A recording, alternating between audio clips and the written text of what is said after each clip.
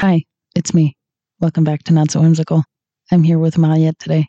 Mariette, say hi. Hi, How are you? I'm good. Yeah, I'm going to do a little bit more sound checking, but how do you feel? very comfortable. So, Mariette, it's me. I know Miko from activism. Mariette is part of the Dirty Activist group we were talking about with Katie last week. All right, yeah, that's me. I'm the dirty activist. She's the dirtiest. She never showers, as a matter of fact. Well, that's, yeah. Okay, hitting close from home. Oh, no. Well, I'm French. You could say that's a cliche, or I don't know. Why are you coming at me like that, Miko? We just started. I study cognitive science at Univin. We study the mind. So we have philosophy of mind, neuroscience, psychology, linguistic, anthropology on paper, but not really, and AI, artificial intelligence. It sounds really interesting. Mhm. But so if you do all of these disciplines, are there some that you specialize in more? So yeah, that's the thing. It feels a little bit like touching a little bit from every discipline, but not really diving into it and not really mastering anything in the end. But it's more about having a different framework. It's more about like every discipline has a different perspective and methods and way of dealing with this topic. And we're trying to merge them and converge them so you have a more holistic view, not so dogmatic in a way. Like you take a phenomenon and you try to look at this phenomenon from multiple perspectives. So you really can have like a better understanding. Like if you would look at, I don't know, mental illness, you wouldn't just look at it from a psychological point of view. You look at it with philosophy, phenomenology, everything. So you really have a deeper understanding. It sounds super interesting. It is. So you're in your master's right now, right? Mm-hmm. And what did you do in your bachelor's? Did you already touch on this, or? Yeah, I did biology with a specialization in neuroscience. And then I did 1 year of neuroscience master in Marseille.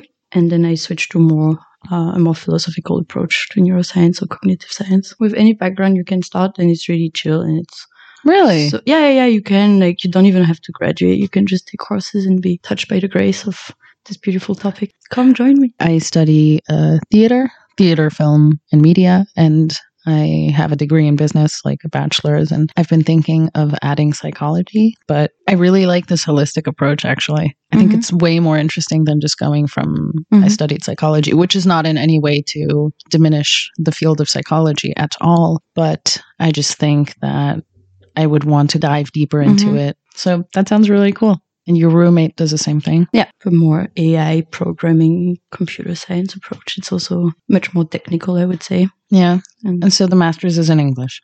It's in English, yeah. And as you say, you can specialize. I mean, you come with your background and what you want to do, and you can navigate it and specialize in what you want in a phenomenon or a method. And yeah, I'm just doing free advertisement, and I'm applying for a job for them. So they should totally hire me. I will send this podcast to them. Like, look what great job I'm doing. You're doing great. Before we started officially recording, you were telling me about Jim Jarmusch. Would you like to tell me more about him and why you're so obsessed with him? Well, first of all, look at him. Yeah, he does look cute. So you really don't know? No. Okay. Should I know him as a film person? I mean, okay, you have to start with Coffee and Cigarettes. It's beautiful. It was shot over 20 years. It's a whole piece in itself, but you can have just little extracts, and it's really beautiful mise en scène, which I don't know what mise en scène is exactly. Like, I tried to define it before with my roommate, but I don't know. Like, it's everything and nothing. I think mise en scène could easily be placed in cinematography, because it's the imagery, it's, I'm guessing, also like the production behind actor directing. Yeah. Maybe it's just mise en scène. Yeah, I think it's just a word that is a bit empty, but you use it because it conveys something about the movie, but you don't know what exactly. Yeah, it's like me saying I'm a film buff and I know every movie on the planet. Like, sure I do. Just don't ask me about Jim Jarmusch. But you study media and theater. Like, you should know what mise en scène. I just started. Right now what I'm learning about a lot is the term performance. I have heard Americans and just like people saying, oh, great mise en scène. So that's very likely that they just use that. But okay. I would describe it as cinematography because it's just everything. in this case where it's film and not theater, how it's being shot, how the props are being used, the acting, like the imagery. Maybe that's not mise en scène I meant to say. I don't know. Yeah, maybe you're wrong. Maybe I'm wrong. That I have to stop using words I don't know what they mean. That is a very French thing I learned today from you. That's not my theory, but I kind of agree. I think French people talk a lot about things they don't know about, and I see me as well. I love movies, but I don't really know how to talk about them. What's your favorite movie? I have a pre-made answer because I cannot reply, so I just Les Demoiselles de Rochefort and Coffee and Cigarettes, because those are the movies I watch when I'm sad. Coffee and Cigarettes, is that film by Jim Jarmusch? Yeah, you know it, you heard of it? Yeah, it's great. So I said those two because they always bring me a lot of joy. What is the other one about? Les Demoiselles de Rochefort? It's a musical by Jacques Demy from the 60s. Okay. So like a lot of people dismiss this movie, and this is very important to me that people should stick their head out of their ass and not dismiss this movie as a stupid musical that is just like so naive and so stupidly positive, and not. It's a movie about life, and it's very serious, and it's very beautiful, and yes, people are singing and dancing, and yes, everyone falls in love and everyone is happy, but it's an incredible movie and everyone should take it seriously. And I didn't like the eyes you did when I say it's a musical, Nicole. No. It's a Nouvelle Vague musical, which I think is a new wave musical. What does that even mean? Like, I just know it's new wave, but I have no idea what it means. I don't know. It's just new wave. Like, I'm French. I talk about things I don't know. So this is a movie by Jacques Demy, and you have Godard and Truffaut, I guess, are the most famous, and with Éric Rohmer, the most famous Nouvelle Vague director. I don't know exactly what they did. Everyone, please Google New Wave and tell us about it. Yes, please, someone explain to me, because I love New Wave, but I just don't know what's special about it. But it's great. And this is a musical with Catherine Deneuve about people in a city that are looking for their other half, and they don't find it, and they sing, and they're sad, and they're free, and it's in the 60s, and everyone's beautiful with beautiful costumes. And Jacques Demy was the husband of Agnès Varda, and that's just everyone. It's online on YouTube. There's also an English version with the music in English, so no excuses. It's great. It's my period movie. Nice. Oh, I think everyone should have a period movie. Mm-hmm. I really like animated movies. Mm-hmm. I keep dreaming of wanting to watch Hotel Transylvania. Oh, every time I'm on my period, I want to watch it, but then I'm like, no, I'm an adult. I need to be taken seriously by the world. I'm a serious. I know. Watch it. It's your period day. Like, I know. I think it's interesting to see like what you saw in your childhood and how that kind of translates to you as an adult. What did you watch when you were younger? My mom had complete control over what I watched. She has good taste, so I mean, I'm just a mini replica of my mom. Really? Yes. I watched everything. Like, I started with Buster Keaton.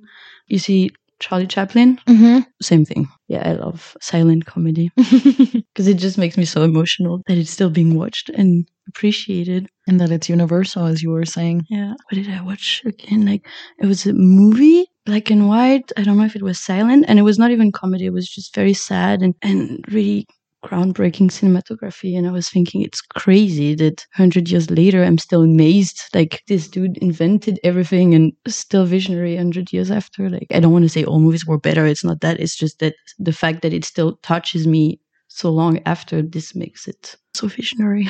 Yeah. Like, when you watch like the first King Kong, like the silent movie, it was all there. Like, every Hollywood blockbuster, they invented everything 100 years ago and nothing changed. They set the codes for Hollywood movies and people kept it. Like, the first romantic comedy in 2020, same codes. Like, I don't know exactly what to say. I don't know where this conversation is leading. I just find it so crazy. You told me before that you'd be interested in making film, like in just creating film. Would you find it sad that the codes are all here already and there's nothing we can reinvent from there? No, I like the codes. Yeah. I like that they are in everyone's mind and you can play with them or just make them appear and people recognize immediately. I think it's nice to break with the codes sometimes or play with them, but even playing within the codes are also nice because everyone, or like, I don't know, Western societies gets it immediately, and there's this entire collective imaginary as well, and you can work on that. I like the codes. So you don't think it's restrictive? I think you can also go beyond them. Yeah. If you're creative enough. I don't know if I would be, but I mean, you have to have some codes at some point. just to be maybe able to step on them and Yeah. go higher. So I don't do art, so I don't know if the codes are restrictive or not. I don't know. What do you think? But it just never feels like something new in a certain way. Yeah. But maybe that's just, maybe we're not there yet. Maybe people are there and it's just not pretty to look at. Or maybe it is and we just don't see the beautiful. You know what I mean? You think that it just never feels new? I feel like right now what I'm seeing in film and in television is just autobiographies all day or a day. Or based on a true story. Or just... This annoys me. It's just like everything has become a performance. I could literally make a video right now of myself eating and call it art. Okay, but Andy Warhol did it long ago, and it is a performance. See, that's what I mean. Like Andy Warhol did it. He took photos of like cans and then like made the colors a bit like crazy, and everyone was like, "I want a T-shirt with that." Do you know this girl who tried to kill him? Mm-hmm. What's the name? There was an episode in American Horror Story where really? they replayed that and she actually killed him. What I'm also seeing on the other hand is people trying to remove themselves from these codes and these restrictions, but then they don't go hard enough, in my opinion. Like you need to go harder if you want to change something and make it groundbreaking. Like, do you have an example? That play that I'm writing right now, I just have this idea of you know, when we look at plays, I don't know. I don't look at plays right now because we're in quarantine and I don't like watching videos of plays. I think you need to be there. Oh my God, can someone turn off the pretentiousness? But when you see artists trying to create something a little different, trying to like get out of the very traditional form of theater, it's usually nudity or it's like screaming, a lot of screaming. And what I was thinking, for example, is that towards the end, there's this explosive catharsis. I'd really like to see how far I can go with it without it just being exaggerated. I found your suggestion super interesting that in plays and in movies, you never see people mumbling or stuttering. They always have their words because it's obviously a script you're going by. And when you do stutter, it's like they forgot their line and whatnot. But I think it would be a beautiful addition to have someone like be like, sorry, I mean, and like that would be interesting to see how we convey that this is not a mistake. Like, you know what I mean? Well, it's also like in movies, you never have someone not understanding what the other says. Like, I don't hear so well. Like sometimes you will say something and be like, oh, what? And in the movies, you never see that. And I think if the other actor or actress says, what did you say when you mumbled? Then maybe it will convey that this was on purpose. I really like subtleties, for example. In theater, it's very, very difficult to convey small movements because you're so focused on, you know, the stage and on the many people. Whereas in film, it's always very specific. Like you zoom in on someone's hand while they're doing something. Or in horror, for example, as well, like you film the back of the scene so that you know someone's coming, these kinds of things. And that would be interesting, I think. Yeah. So you prefer this kind of more zoom in detail, like movie making, or you prefer theater, or you just I love like both. them different? Yeah, I like them differently. Yeah, with theater, I like there's one shot, one opportunity. You have this one moment. Sorry, I love Eminem. Just came out of nowhere. To me, that is the most exhilarating thing in the world. Wow. Being on stage is my favorite thing, probably. And when the lights hit you and you can't see anyone or anything except the people with you on stage and you're in your bubble, that's amazing. Theater, it's like your body is your art. You are the art, you know? That's a nice way to look at it. I haven't thought of it. It's true. With the movie, it's more like the end product is what you convey, but with the performance, it's you at this moment. It's more like an experience for you rather than giving an experience to someone else. I mean, also, but... Yeah, it's an exchange. Yeah. That's what I love about theater. Do you like theater? I like theater. I don't do it, but... Would you like to? I don't know. I mean, I'm sure I would like it, but I'm not a good actor. How do you know that? How do I know that? I think I try to act in my bathroom and it's not really good. I think it's also like really hard to do. And if you don't have any kind of training, it's not like I could invent it. Jennifer Lawrence didn't have any training. Jennifer Lawrence is... who's that again? Katniss Everdeen. I am. Is she a good actress? I don't think so. Okay. Like, it makes me very angry. That's where everyone gets angry at me. Or I'm like, excuse me, you have a dialect coach and you still can't master a Russian accent? Who do you think you are? I love when you're so harsh. There's this really, really funny video where someone asks Sir Ian McKellen, explain acting to me. And he's just like, okay, acting is when you pretend to be someone else. And I've never heard anything more accurate in my life.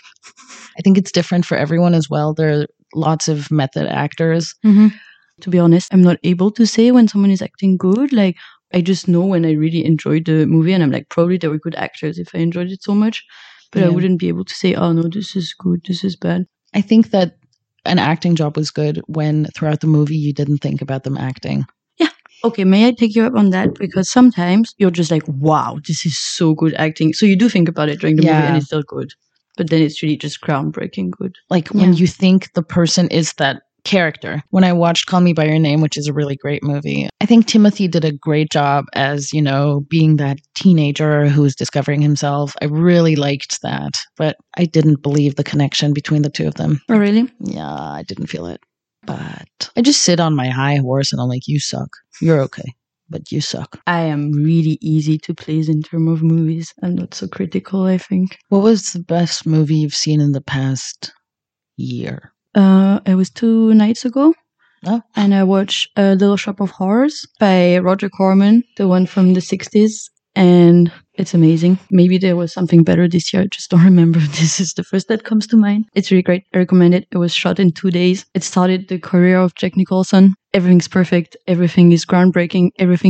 They stutter because they had to shot and they couldn't reshoot the scenes. They actually stutter in the scenes. Like they're like, why couldn't they reshoot? Because they had no money. Oh. They just had to be really fast. So it feels really, because we talked about it, it never happens. It happens there, but only because they didn't have the means to redo it. And it just makes it feel so real and so sympathisch. And You're so sweet. And it's really creative and all the characters are lovable and they're all flawed, but nice. Great movie. That's all I have to say. Just great. It's on Mubi right now. It's what? It's on Mubi right now. What's Mubi? Mubi is this platform where you can watch movies. So every day you have a new movie and it disappears at the end of the month. So it's nice because it's not like you're overwhelmed by a choice of movies and you don't know what to watch. Because I'm overwhelmed when I want to watch a movie. I don't know what to watch. There's so many possibilities. Yeah. So it's nice because it's really restricted. And what kind of genre? Just different every time or? Yeah, it's different every time. So it's a platform for film students. So it's very like art house. Do you call it like that? Art house movies. Mm-hmm. And also classics. Like it has everything, but mostly like, I don't know. Sometimes it's a bit like, okay, movie, like, come on, I need something easy to watch right now. But it's really nice. And also a lot of obscure, unknown movies. And you're like, oh my God, this is so great. Movie. Yeah. Movie. Also see here that you have this, like, is it a city guide? This Wien? Oh no, it's eine Stadt als Filmkulisse. That means like a city as a Kulisse? I don't know. But it's a book about movies that were shot in Vienna. Film set. Oh, that's true. It's like a set. Yeah. Vienna is a film set. You know what we're trying to say. So in this case, I'm looking at the photo and it's Julie Delpy and Ethan Hawke in Before Sunrise. Do you like the movie? As a matter of fact, I don't. What? What are you saying? First of all, I do not like Ethan Hawke. What? I just don't like.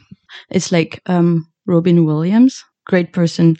I just don't like him, and it's the same with him. Like you have certain type of acting that I don't like. No, they look like a bit of a prototype. Dark hair, blue eyes, American. Maybe I haven't thought of it. They have like a bit of the nerdy vibe. Ethan Hawke, I think he tries very hard. Yeah, he does try really hard. Yeah. So already like, okay. So of course then there's the French actress speaking with a French accent, which is just like a mirror to my face when she talks. And so it makes me extremely uncomfortable, but it's just me. And then there's like the romantic flirting dynamic between the two, which is also unbearable for me. Like, it's just so cringe. I remember watching the movie and at some point there's a scene in a disc shop, like a vinyl shop, and they're like in this small booth and they listen to music together. And like, you think they're going to kiss. I think they don't. And I remember watching the movie and I had to pause, go get a glass of water and then come back because it was so much flirting tension. I couldn't watch it anymore. Oh my God. Ugh, what the fuck? Did you want them to kiss or something? Or what was bothering you? I just wanted them to stop flirting and this is for them. Like, flirting is for you and that person you're flirting with. I don't want to be involved because it's so like, I don't want to be a witness to that. Like, it's intimate. I don't want to. Oh, you're turning so red. No, am I? Yeah. Oh my God. I mean, I saw it a long time ago. I think it's just something related to how you position yourself to like intimacy and flirting. And if you're not comfortable with that yourself, I guess in movies, like, Did you watch the other two? no, couldn't. In my opinion, your perspective changes every time you watch them. The first time around, you're like, oh my God, this is so romantic. Vienna, what a gorgeous city. Even though geographically it made no sense because they kept going from place to place. Yes. And then I was just like, no, this is wrong. This is wrong, you guys. And then the second one plays in Paris. And it's like 9 years later. So that's really cool. I can't tell you what happens during the first because then I spoil so I can't even explain what happens during the second or the third. Anyway, the first time I watched the third movie, I was just like, yes, this is life. This is how life just goes. No, I'm not going to say anything. It's just very specific to relationships. You're able to see them actually age, you know? For real, yeah. Yeah. But then you watch it again and you're like, if you're in a different mood, for example, or in a different mindset, you're like, what the fuck is this movie? That's what I really love about it. You can watch them over and over again and sometimes hate the first, love the second, love the third, and then hate the first, love the first, hate the second. Like it constantly changes. I think I should give it a shot again. Give it a try, but not because of me, because then I feel pressure. No, I wanted to because I saw it before I went to Vienna. So I want to see how I recognize the place. Yeah, I think now you have a completely different approach, maybe. I find that super interesting that you feel that way about like being a spectator to their meeting and to like them flirting and stuff, and that it makes you uncomfortable. I think it's because when I watch a movie, I really relate to whatever it's happening. Like if it's horror, I'm terrified. if it's suspense, even though I know what's going to happen, I feel like I'm really sensitive to those. Even the shittiest movie, if they want to elicit like emotions in me, I'm like, yeah, I'm all in. So I think when you're flirting with someone, you do feel awkward. And they're both so awkward. That was just me. Like I was feeling all the awkwardness that they feel. I had it. And maybe I have to distance myself from characters. Yeah, but it's also really cool that you immerse yourself in those characters so much. This happened to me when I watched Requiem for a Dream. I did not like it. Yeah, I get that. You too? Yeah, I didn't like it. I should not say that on record now because probably my perception of it was wrong because everyone I tell that tells me that I'm wrong. But I thought it was like not a nice subtext about drugs. I thought it was so over the top and like drugs are evil, and I was so annoyed, but apparently everyone says no, it's super nuanced and it's so subtle, so I should watch it again. But there's nothing subtle about it. When I was 15, I was like, you're so extra, like come on. Like, yeah, so you agree with me? I agree 100%. Can you tell me your opinion? So I think what I found very difficult is just what you're saying is that Darren Aronofsky is known for going to the extreme with his films, like the same with Black Swan, you know, like the ballerina who fucking, yeah, if I say it, I spoil the end, but like, yeah, but everyone knows the story of the Black Swan. What I don't like about Requiem for a Dream, it's shown in such a crude and violent way, and everything is so dark, and then the music with it, and then like it's just too much. It really is just too much, and it took me so out of it. I was so out of it. I cried for 3 hours afterwards. Okay, especially towards the end where it just gets. I can't even, but you know, people call it a classic. And I'm just like, it is not a classic when it makes you want to die. This is interesting as well, like how you rate a movie, for example, like do you rate your experience? Because you can have a terrible experience, but it's still a great movie. It's like great in being able to elicit those emotions in you. Or if you don't like the experience, then you automatically don't like the movie. Like it succeeded in making you feel terrible. Would you still think it's a good movie in that sense? No. Okay. In my opinion, it's just gained a lot in like hipster pop culture. There's this one very, I would say melancholy scene, actually. Maybe you remember where he sees Mary and she's so far away and she's just standing there and he keeps yelling, Mary! And so many people would post that on their Facebook as like their profile photo or their cover photo. And then if you dared asking where that is from, they're like, I'm sorry, do you not understand art? What is wrong with you? Can we talk about how did you call the hipster crowd? Like ruining so many good movies just because they make the movie so annoying. You watch the movie and you enjoy it and then you hate it because the people are so annoying about it. And then you love it because you can, I don't know, like there's this other layer of, like, for example, Pulp Fiction. I don't know. I find it so funny. It's such an incel movie as well. An incel movie? How so? Because they love this movie. I don't know why. I mean, can I tell you, see, I never watched Pulp Fiction fully or halfly or really? quarterly. I watched like parts and fell asleep in between all the fucking time. This is what I'm talking about, because now you can have Pulp Fiction, which is renowned as like a cult classic, and you can trash it so much, not because it's bad, but just because it was put on such a high pedestal. You just really want to destroy it just to break this pedestal. It's not about the movie in itself. It's really about the pedestal it's put on. But we also have to talk about the fact that Tarantino is just like, thank you. Like the face you're making right now is perfection. I like Tarantino's movies, but they're always the same. I watched Once Upon a Time in Hollywood, and I liked it. Mm-hmm. It's a take on people in the times of Charles Manson. Charles Manson was a cult leader, and it's very interesting, his story. He never killed per se. Mm-hmm. Yeah. But he made other people kill, and that's why he's in prison for as long as they are. I think he's dead now. I don't know. I don't care, to be honest. Yeah, he died. But he died. Because people were putting a picture of Marilyn Manson and saying, rest in peace. So I know that he died. So I remember the pictures on the internet. If you know, Sharon Tate was killed, and she was Roman Polanski's partner, who wasn't there during that night. It plays in that time. It plays in that space. And when it really got interesting was towards the end, when Manson's cult friends came to murder Sharon. Honestly, that was the most interesting part of the movie, because that's what Tarantino does. Splatter, violence and that kind of stuff. Yeah, that's true. Lots of blood. Yeah, and I mean, you know that he's really into feet. I don't know. It's just so entitled.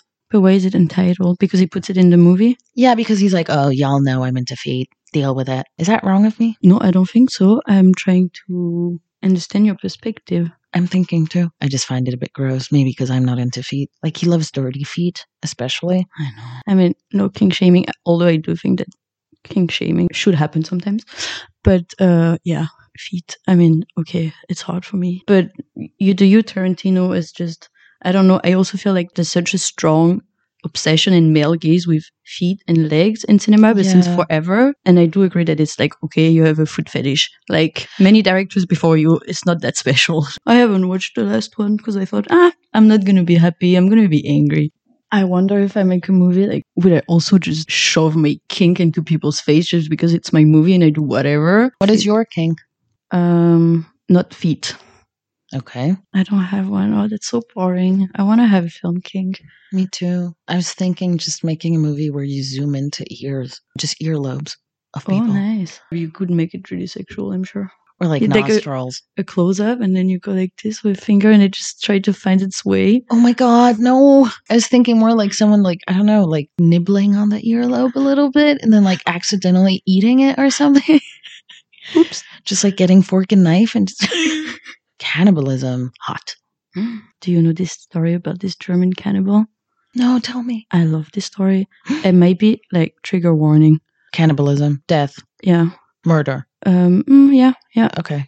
It's this German guy. So there is like this forum. It was in the early 2000s. The Cannibal Cafe Corner. Like it's the name of my God. Yes. I know this. Oh no. Hold yourself to your chair because this is... And so he posted a little ad saying, I'm looking for someone willing to, have sex with me. We have sex, I kill you, and I eat your flesh. And there are actually 3 people who showed up that were interested in dying, which is already like, what? Like, that's like human psyche. Wow, that's crazy. So the first one came, and he had such horrible fantasies that even like the cannibal, like the murderer, was like, okay, that's too much for me. We cannot do that. So he went home. Then there's a second person who came, and they started like the guy was starting to be tied down, and like they started having sex, and then he said, no, sorry, I don't want to die anymore. Can we stop that? And then the cannibal was like, yeah, sure. And they watched TV, drank beer, and eat pizza. And then the third one, they actually did it. So it was all recorded on video. Oh my God. But can I just go back to like the first one? What kind of fantasies did he have? What do you mean? Oh, like just some weird sexual... It was too sexual... violent. Like it was too crazy. So like even the cannibal couldn't take it. He was like, no, okay, sorry, like this won't work. And so like all I want to do is fuck you and then like eat you. Like why are you so crazy right now? Yeah, because like I mean it's really hardcore, this story. Like in all the juries, they had to watch the full footage and they all went in a mental breakdown in therapy, and it was really horrible. But it's also not so violent in a way. So I don't remember all the details. So he was tied up, And then at some point he asked the cannibal, like, can you like cut my dick? And we cook it and we eat it. And it worked. And then he cooked it in a pan, but then it burned down. And so they tried to eat it, but it was like too hard and chewy, so they couldn't eat it. So they gave it to the dog. Oh God. Okay. Tell me if it's too much. Like, It's not too much for me. I love gore, but I just want to say I had to write a paper on masochism in my studies, and I discovered this story. And then for 3 days, I was in my room reading everything on the internet about this story. And I was like just going out of my room in the kitchen, talking to my roommate, like, do you want to know something crazy? And I was like such spiraling down. It was really intense 3 days because it's an intense story. Like I joke about it, but like it's really crazy. And so then he was bleeding. And they were like, okay, you're going to bleed to death. But it was taking a lot of time. So he gave him a lot of paracetamol. oh God. So he doesn't have so much pain. And then he went to take a bath for 3 hours. So And this guy was just bleeding out. yes. Oh no. Yes. So all on camera, I think it's 6 hours of footage. So he was just like, okay, take some Doliprane. And then he cut him into pieces and put him in his freezer under the frozen pizza and ice cream. And then he got arrested, and now he's in prison, I think for life. And he's a vegetarian, and he's writing self-help books, telling cannibals that he understands, but you shouldn't eat people, and you shouldn't eat meat either. I know. Like, why do you even want to invent stories when you have reality? This is the best thing I've ever heard. I know.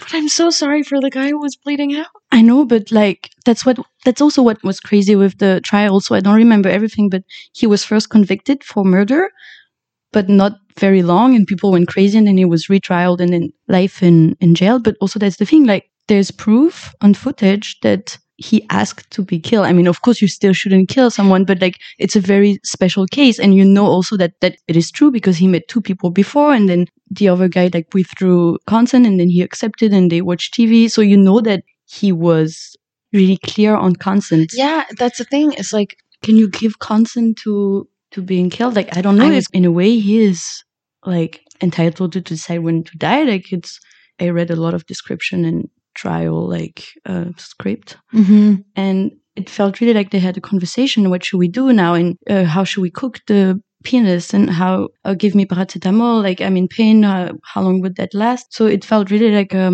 like it feels weird to say that, but really like the masochist had a word. This story really fried my brain. Really, like the penis. Everything in this story is crazy. Like the dog eating everything is. It's insane. It's absolute insanity. Have you seen the poster in my room? No. In front of my bed, there's like, the Night of the Living Dead poster with like faces screaming and people biting into flesh. That must give you terrible like feng shui. Yeah, really good vibes. Oh no. Maybe you should put it somewhere else. So when you wake up, it's not the first thing you look at. No, I like it. You like it? Yeah. Okay. Maybe it's kind of the masochist in you. Get the frying pan. No. Well, Mariette, this was really fun. I can't believe we're ending on that note, but we are. But are you okay? Yeah, no, really good. Okay, great. So thank you so much for being my guest today, even though I'm the guest in your home. Yeah, thank you for having me and for being my guest today. Guys, we'll smell each other soon. Thank you for listening. Good night. Good night.